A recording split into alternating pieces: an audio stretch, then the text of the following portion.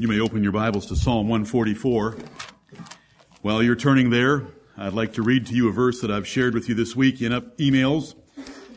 Genesis 28 and verse 17, after Jacob, fleeing from Esau, had a dream, and a ladder was set up that went up to heaven, and the angels were ascending and descending on it. And the Lord God stood above the ladder and said, I am the Lord God of Abraham, thy father, and the God of Isaac. The land whereon thou liest, to thee will I give it and to thy seed. And he went on and blessed him with some wonderful statements of promise. And Jacob awaked out of his sleep, and he said, surely the Lord is in this place. Amen. And I knew it not. And he was afraid and said, how dreadful is this place! Exclamation point. This is none other but the house of God, and this is the gate of heaven. And he rose up early in the morning and took the stone that he had put for his pillows and set it up for a pillar and poured oil upon the top of it. And he called the name of that place Bethel. But the name of that city was called Luz at the first. Bethel means the house of God. Beth El, Elohim, the house of God. And Jacob was frightened by the place. He said, how dreadful is it? And it is the house of the Lord, and it's the gate of heaven. Well, isn't that everything we want? Don't we want the house of the Lord? And to have the dreadful God sending his angels up and down on a ladder to take care of us? We have that. Amen. We know more about the angels and the God at the top of that ladder and his son Jesus Christ and the hope of everlasting life and what those angels desire to look into, and they are our servants, than he did. Right. We are blessed to be in the house of God in Bethel this morning. Psalm 144 is a popular and favorite psalm of this church and has been for 15 years because of David's humble prayer for the Lord to bless him as the leader of Israel and for God to bless the church of Israel by ridding them of strange children and blessing their families and them and their prosperity in the world while they serve the Lord. Stand with me, please, as we read Psalm 144 in unison. Psalm 144. Blessed be the Lord my strength, which teacheth my hands to war and my fingers to fight, my goodness and my fortress, my high tower and my deliverer, my shield and he in whom I trust, who subdueth my people under me. Lord, what is man that thou takest knowledge of him, or the son of man that thou makest account of him? Man is like to vanity. His days are as a shadow that passeth away. Bow thy heavens, O Lord, and come down. Touch the mountains, and they shall smoke. Cast forth lightning, and scatter them. Shoot out thine arrows, and destroy them. Send thine hand from above. Rid me, and deliver me out of great waters, from the hand of strange children, whose mouth speaketh vanity, and their right hand is a right hand of falsehood. I will sing a new song unto thee, O God, upon a psaltery and an instrument of 10 strings will I sing praises unto thee. It is he that giveth salvation unto kings, who delivereth David his servant from the hurtful sword. Rid me and deliver me from the hand of strange children, whose mouth speaketh vanity, and their right hand is a right hand of falsehood, that our sons may be as plants grown up in their youth, that our daughters may be as cornerstones, polished after the similitude of a palace, that our garners may be full, affording all manner of store, that our sheep may bring forth thousands and 10,000s in our streets, that our oxen may be strong to labor, that there be no breaking in, nor going out, that there be no complaining in our streets. Happy is that people that is in such a case. Yea, happy is that people whose God is the Lord. Amen and amen. You may be seated. We hate to fight, but if we're pushed to fight, we'll fight.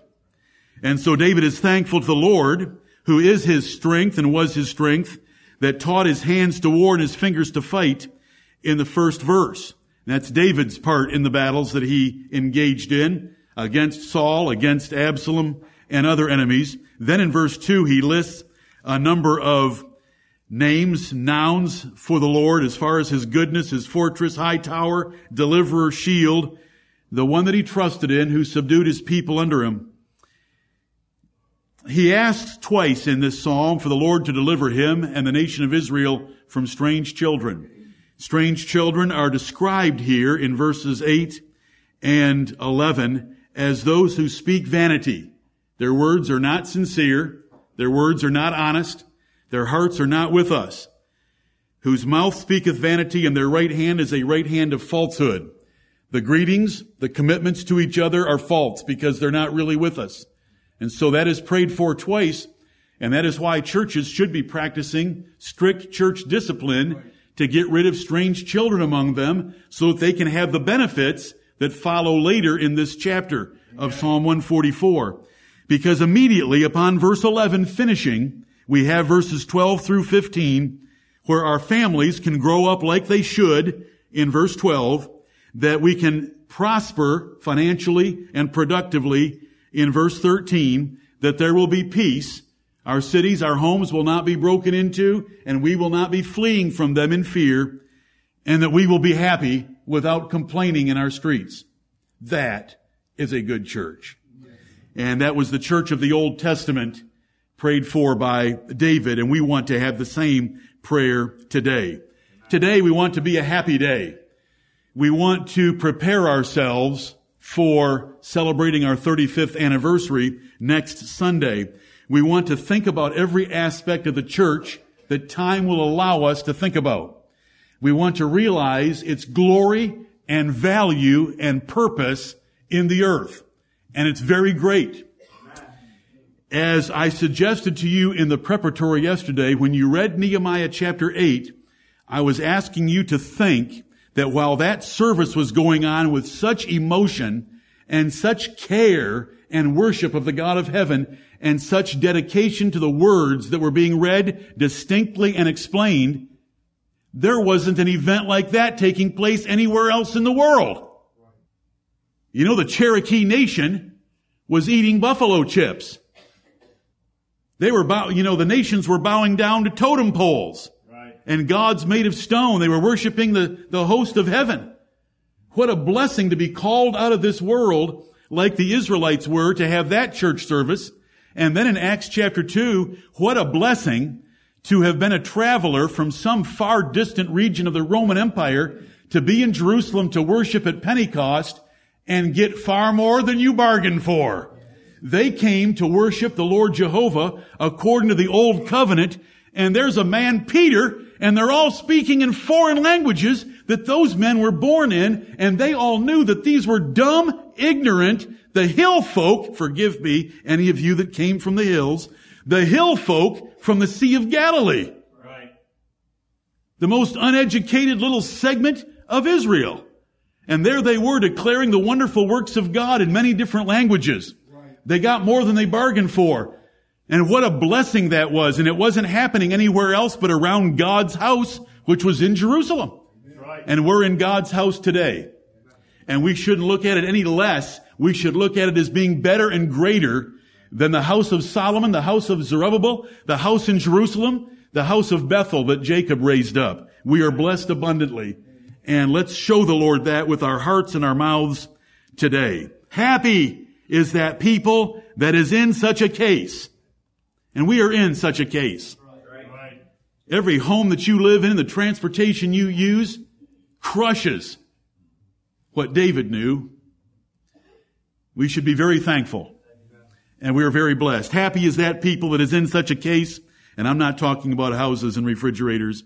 Yea, happy is that people whose God is the Lord.